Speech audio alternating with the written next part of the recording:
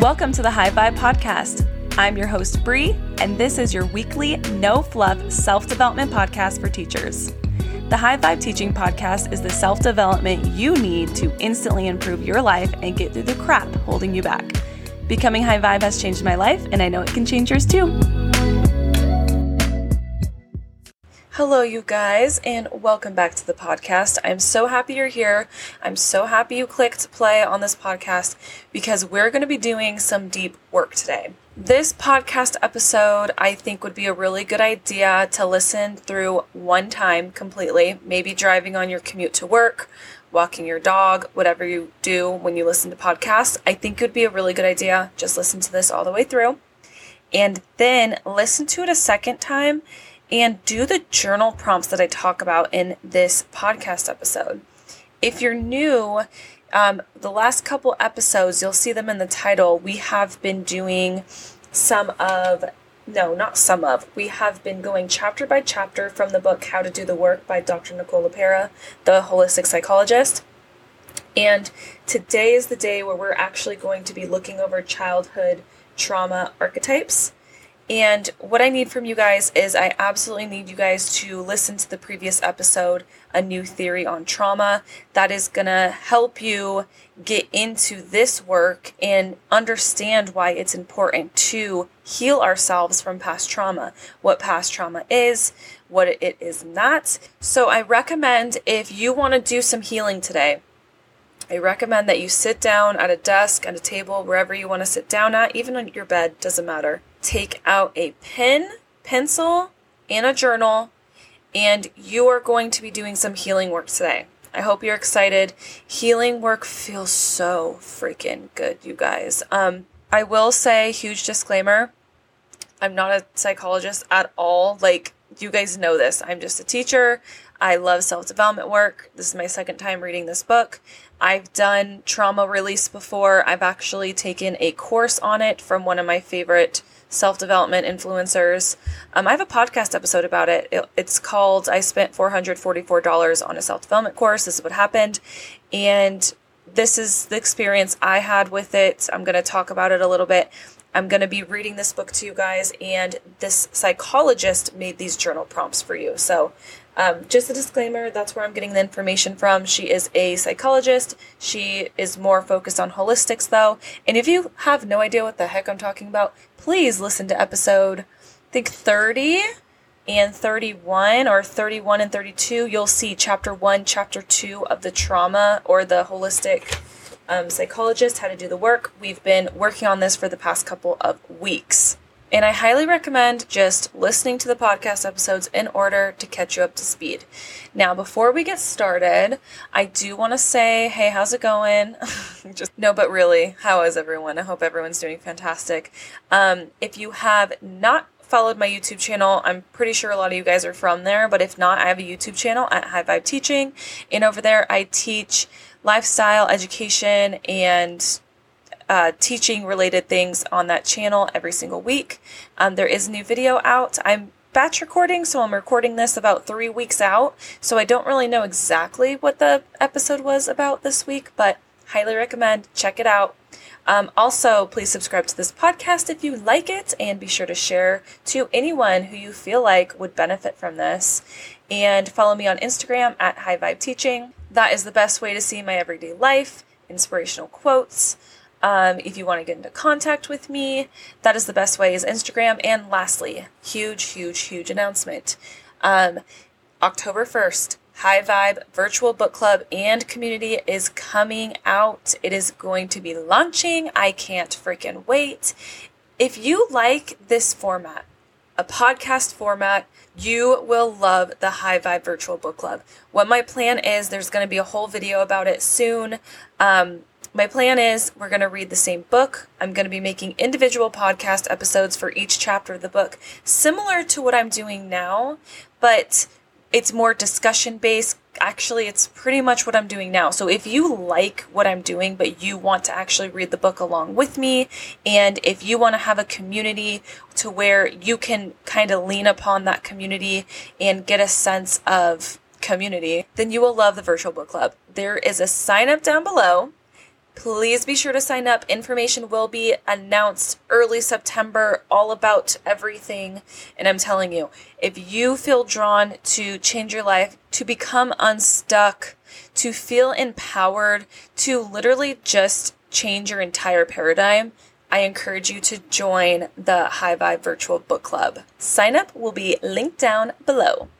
All right, let's get into these archetypes. Now, for those of you who don't really know what an archetype is, it's just like a category. So we're going to be discussing different types of childhood trauma that have to deal with our parents in this podcast episode. If you listened to my last podcast episode, which I really hope you did before listening to this, we talked about how in our lives, no matter who we are faced with some sort of trauma. Not one person's trauma is more traumatic than another person's. I don't think that's fair to say. If it was traumatic to you, it was traumatic to you. Whatever trauma you faced is trauma. Trauma is trauma. I do not want you or your ego to tell you that what you endured during your childhood was not traumatic or wasn't traumatic enough, or people have it so much worse than you, so why are you complaining? No. If it was traumatic to you, and you know if it was traumatic to you, if it stings, if it burns, if you feel like your soul kind of got nicked at, if you feel like your inner child wasn't listened to, or you felt upset about something, or something hurt your feelings, or if you can remember a before or after, that is a traumatic event. And it's normal. Every single person has traumatic events. And following on with that, we're going to be talking about parents here.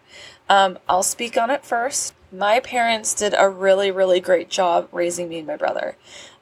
They did amazing. I'm grateful for every single thing they did for us.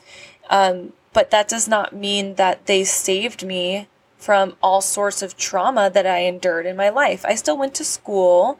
My parents, I love them to death, obviously, but they weren't perfect. And like I said in the last episode, I truly believe everyone's doing the best that they can. Everyone is doing the best that they can at all times, especially in parenthood.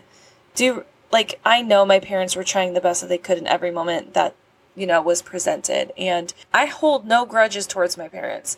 I used to about certain things, but it gets to a point, especially when you're healing yourself and you're healing your traumas, it gets to a point where you're just like, oh, like you see it so much differently. You don't have anger towards that anymore. You see it so differently. You see it at a stance of, well, they're just trying the best that they could, and it was probably so stressful, or blah, blah, blah, or, you just get to a place of understanding is what I'm trying to say. Understanding and forgiveness and just love still in your heart. That's where I'm at. And I'm going to be a parent, not right now. I'm not pregnant right now, but I'm planning on becoming a mother eventually. And I know I'm just going to be doing the best that I can every single day. Is it going to be perfect? No, perfect does not exist. Am I going to do something, say something that may, hinder my child in some way, shape, or form? Yes, more than likely, absolutely yes. But it's all about intention. I'm not intentionally doing it. My intention is pure. And I like to think about this in the classroom as well. So when we're teaching, we're teachers, we have a lot of stress. There's a lot of things going on inside the classroom, and we're only human. And I know that as a teacher, we and I are just trying to do our best at all times. Our intentions are good. Our intentions are pure. So just keep that in mind. Have compassion towards, whatever you're going to be healing. Have compassion towards yourself. Forgive yourself as well. Forgive everyone involved. That's going to be part of the healing process. And like I said in the previous episode, I think every generation has its challenges with different things. And in my personal opinion, my parents were born in 1966. I think, during their growing up, I don't think it was very, quote, normal to discuss emotions, to discuss mindfulness, to discuss mental health, to discuss trauma. I don't think these tools were available to my parents.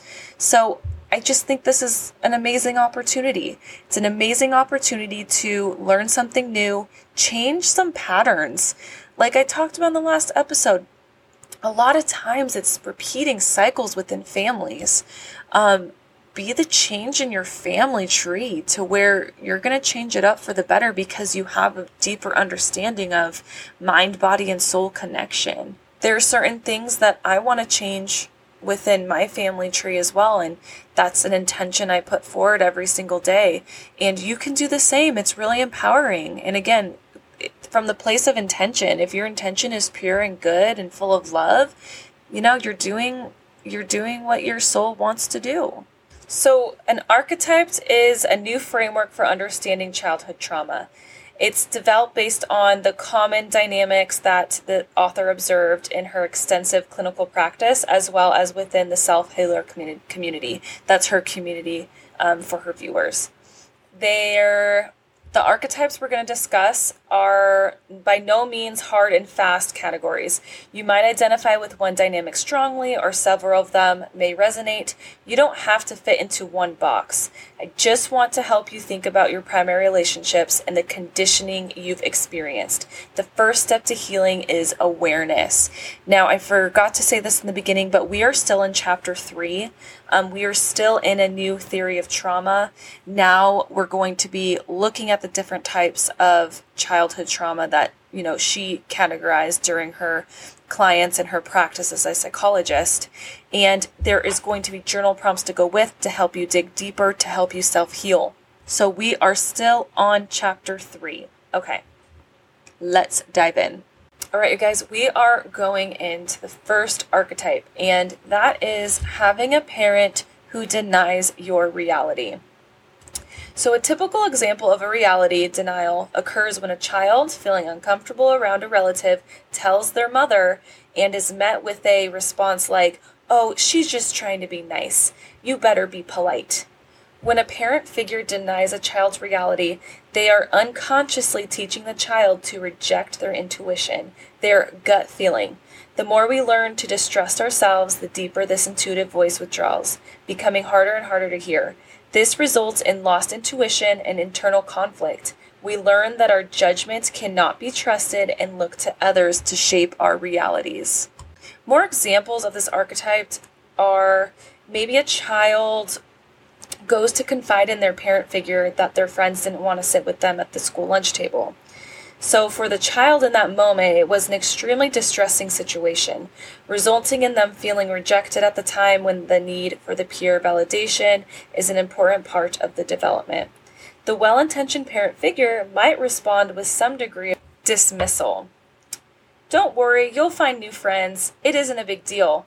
It will get better. It's only your first day." Anyone with their own level of unresolved feelings will genuinely feel uncomfortable with the child's expression of feelings and may cope by attempting to dismiss them.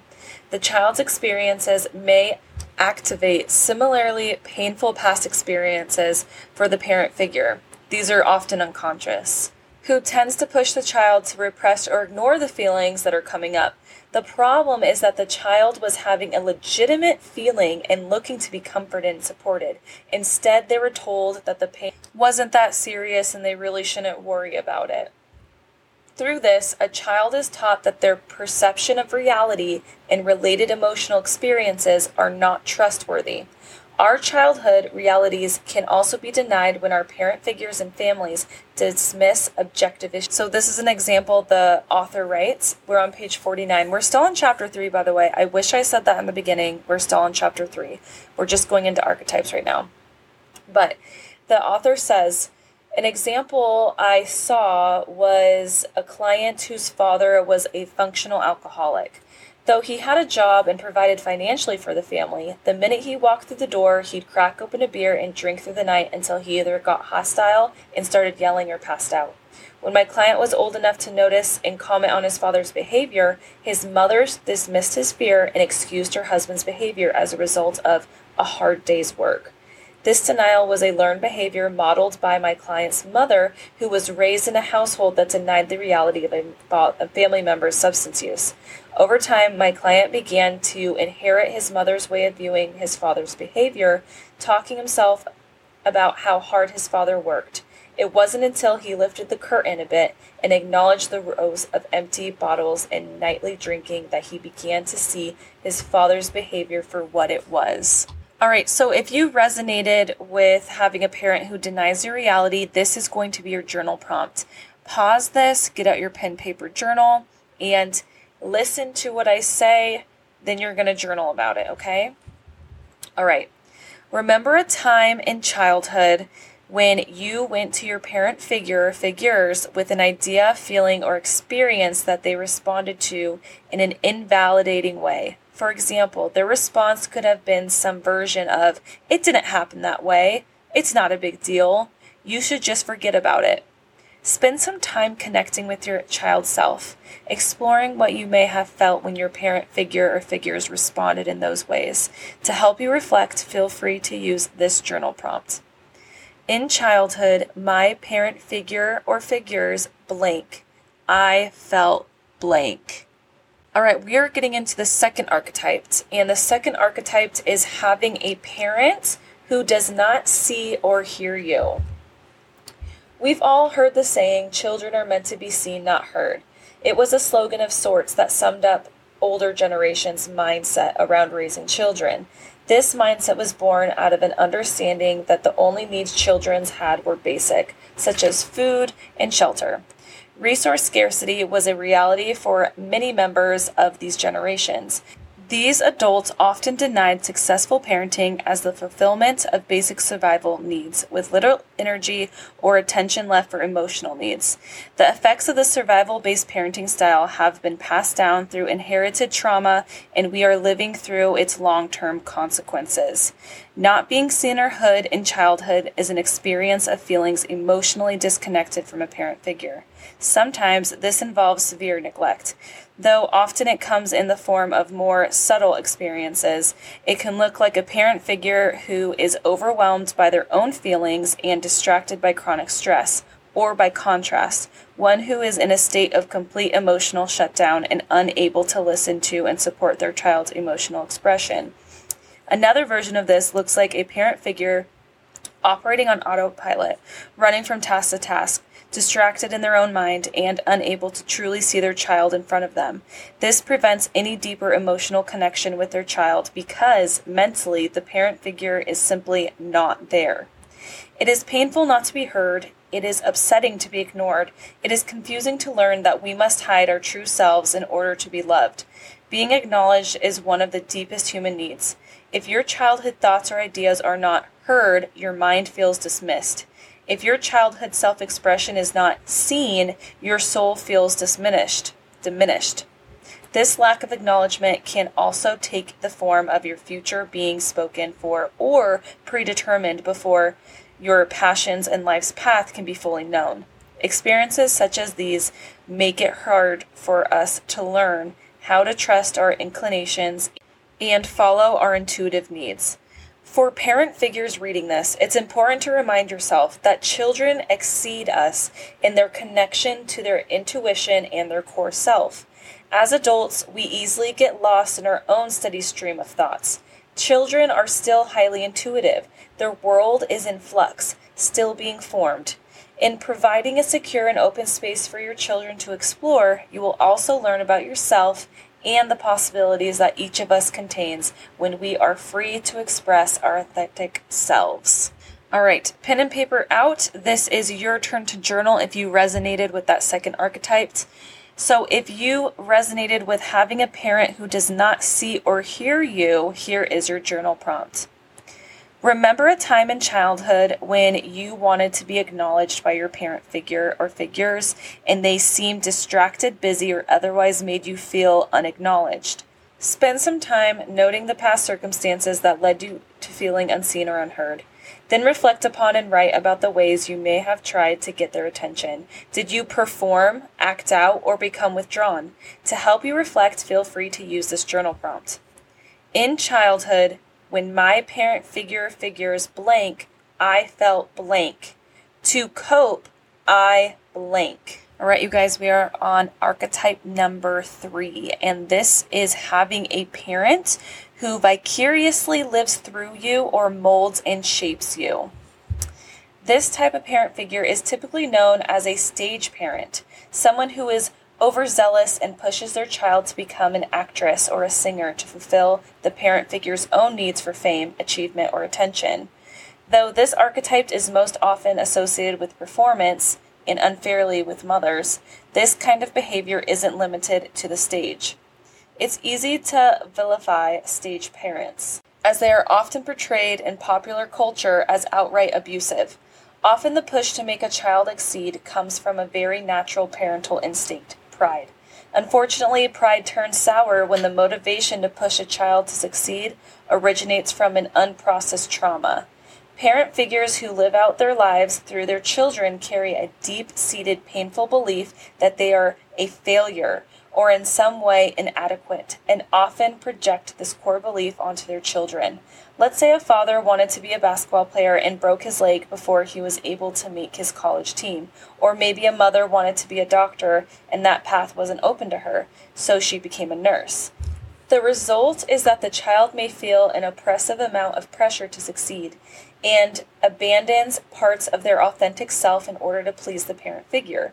Ultimately, trying to establish one's own validity through the success of another leads to a disappointment on the parent figure's side. It also leads to resentment on the part of the child who neglected their own needs to fulfill another's unmet needs. Anytime an intrinsic need is denied, resentment soon follows.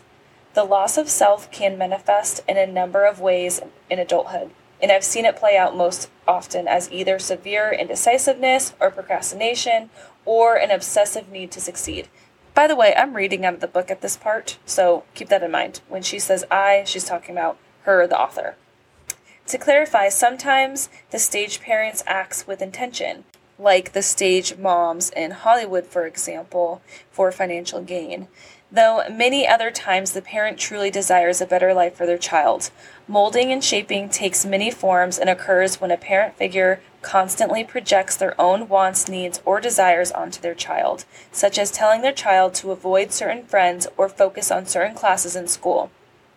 It can be something as subtle as telling a child, "You're going to be an amazing mother one day."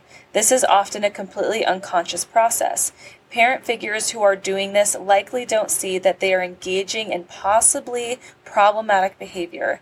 In fact, many see it as an act of love, and for them it often is.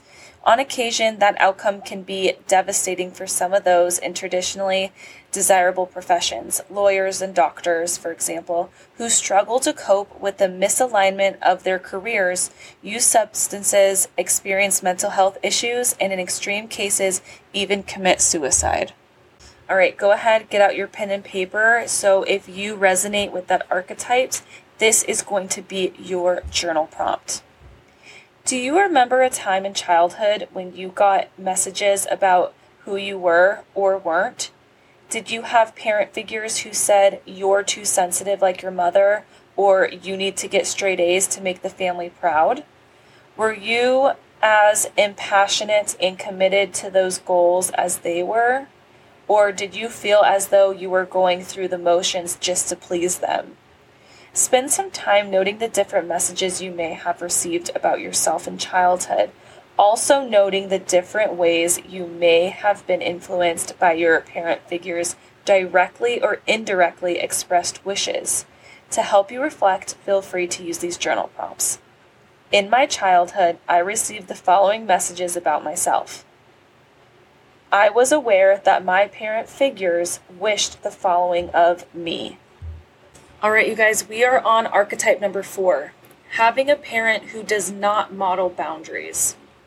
Boundaries are clear definitions of our personal limitations.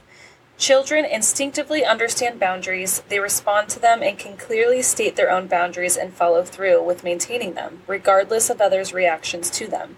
Just watch how a toddler almost instinctively shakes their head no in response to something they don't like. Some adults, however, have fewer boundaries and typically have a difficult time maintaining the ones they do have. Many of us grew up in homes raised by parent figures who did not fully understand how to use or maintain their own boundaries, making them unable to model appropriate limits for us.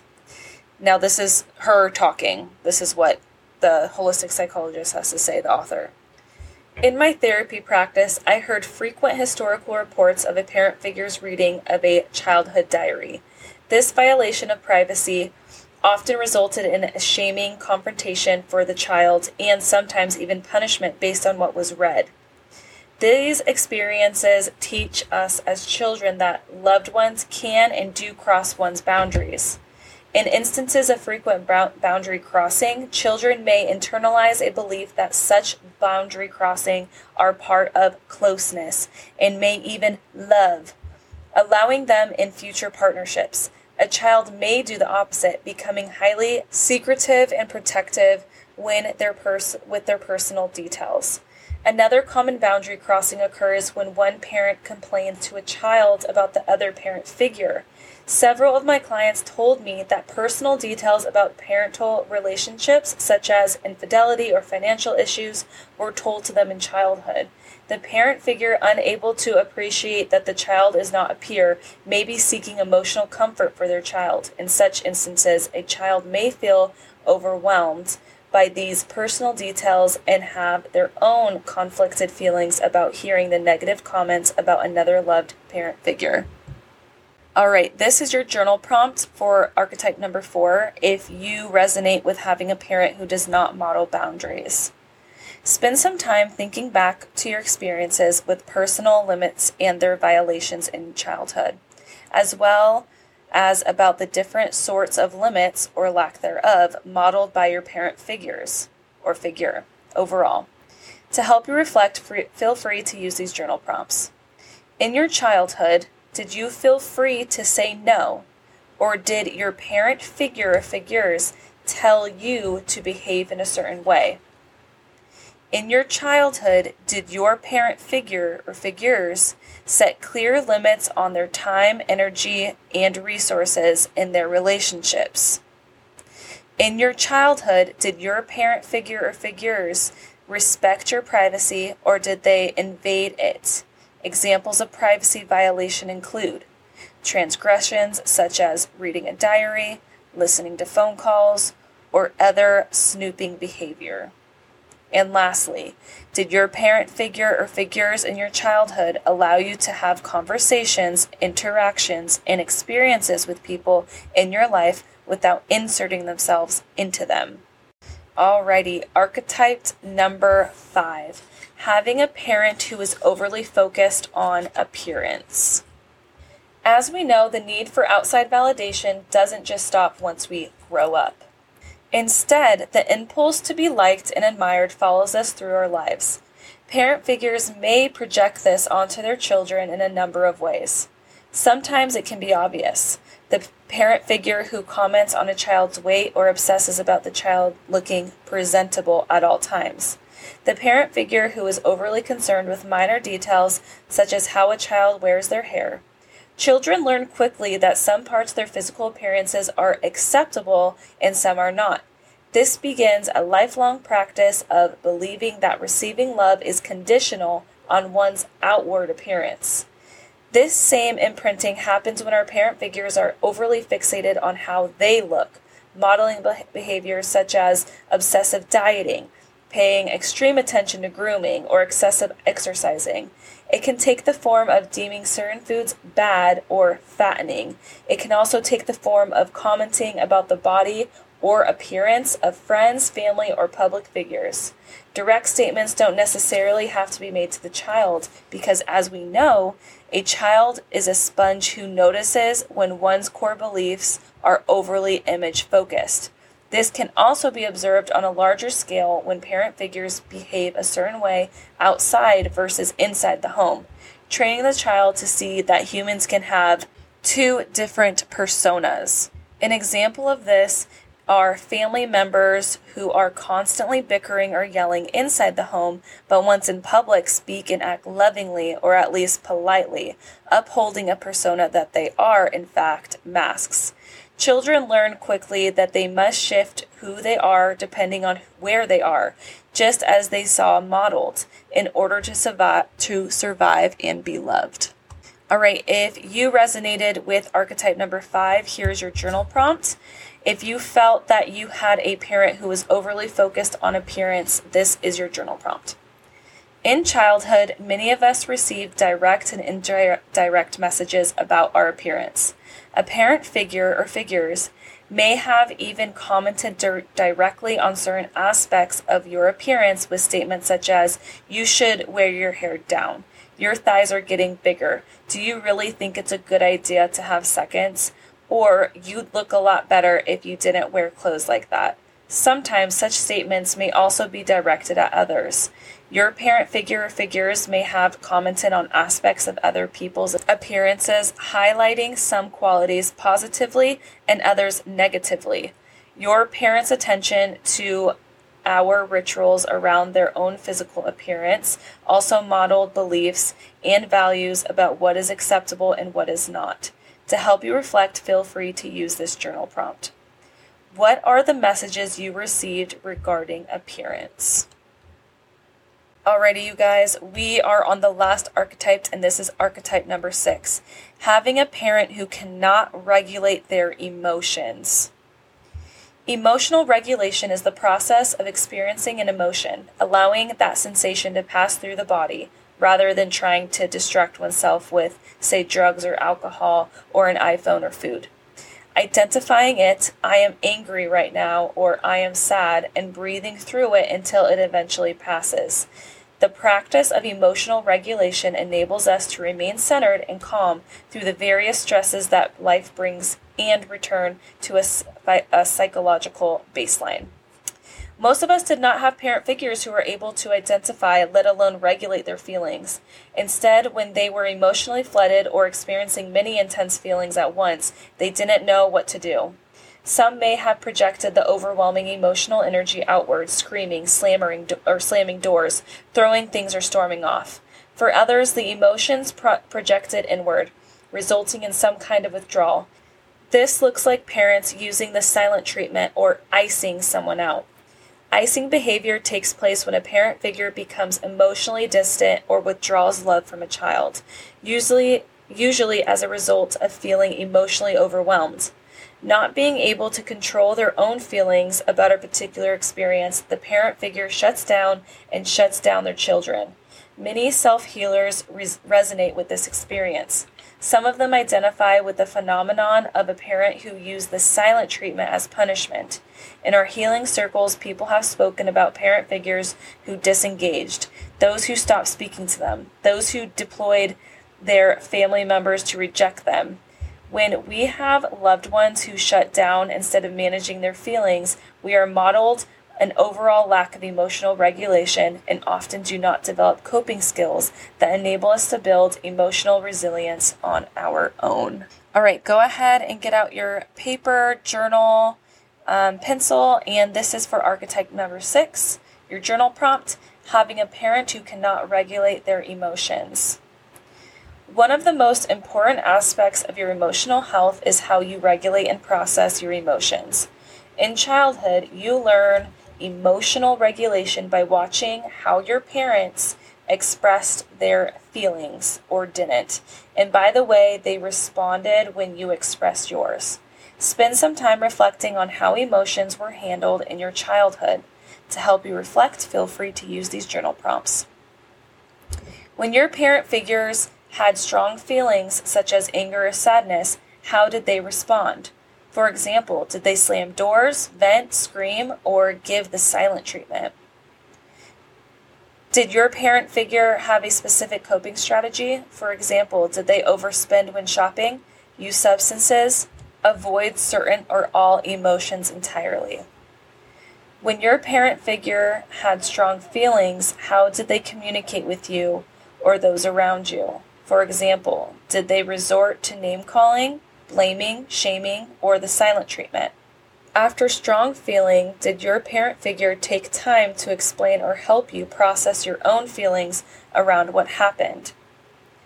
In childhood, I received the following messages about feelings in general or my feelings in particular.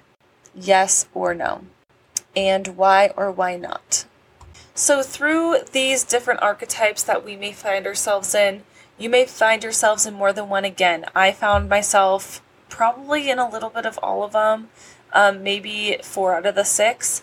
But, all right, you guys, if you are doing the journal work, I am so proud of you. Congratulations. Like, seriously, it's a really good accomplishment to do this work. It is such a amazing thing that you made the choice to think about your childhood, think about the things that sting, and write through it and look at it through a different light. And just to see that even though these things happened in your childhood, that does not mean that is who you are today. That does not mean who you were in the past. Next week, we're going to be discussing trauma body and how trauma reacts in our bodies. So next week's episode is going to be just as important as the previous episodes, just as important as this episode. Again, I'm so proud of you guys for sticking with this episode, listening through, doing the work.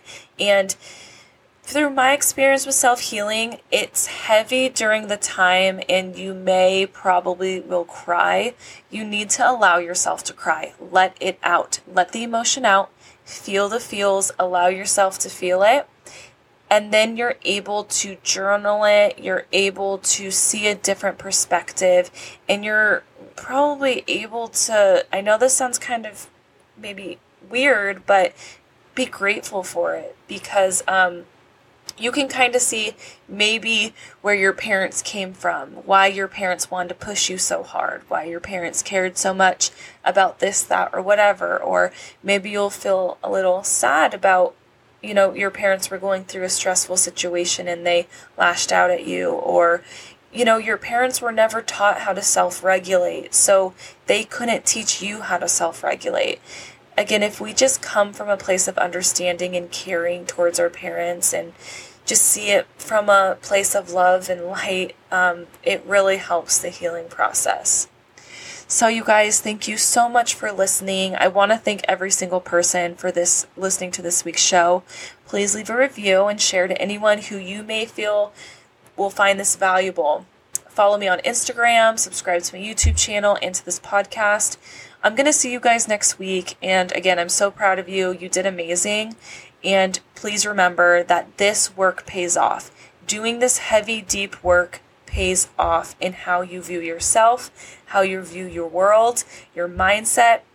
And this is just one step closer to being high vibe. Because remember, becoming high vibe truly changed my life. And it will change yours too. All right, you guys. Have a fantastic week, and I love you all. With love and light.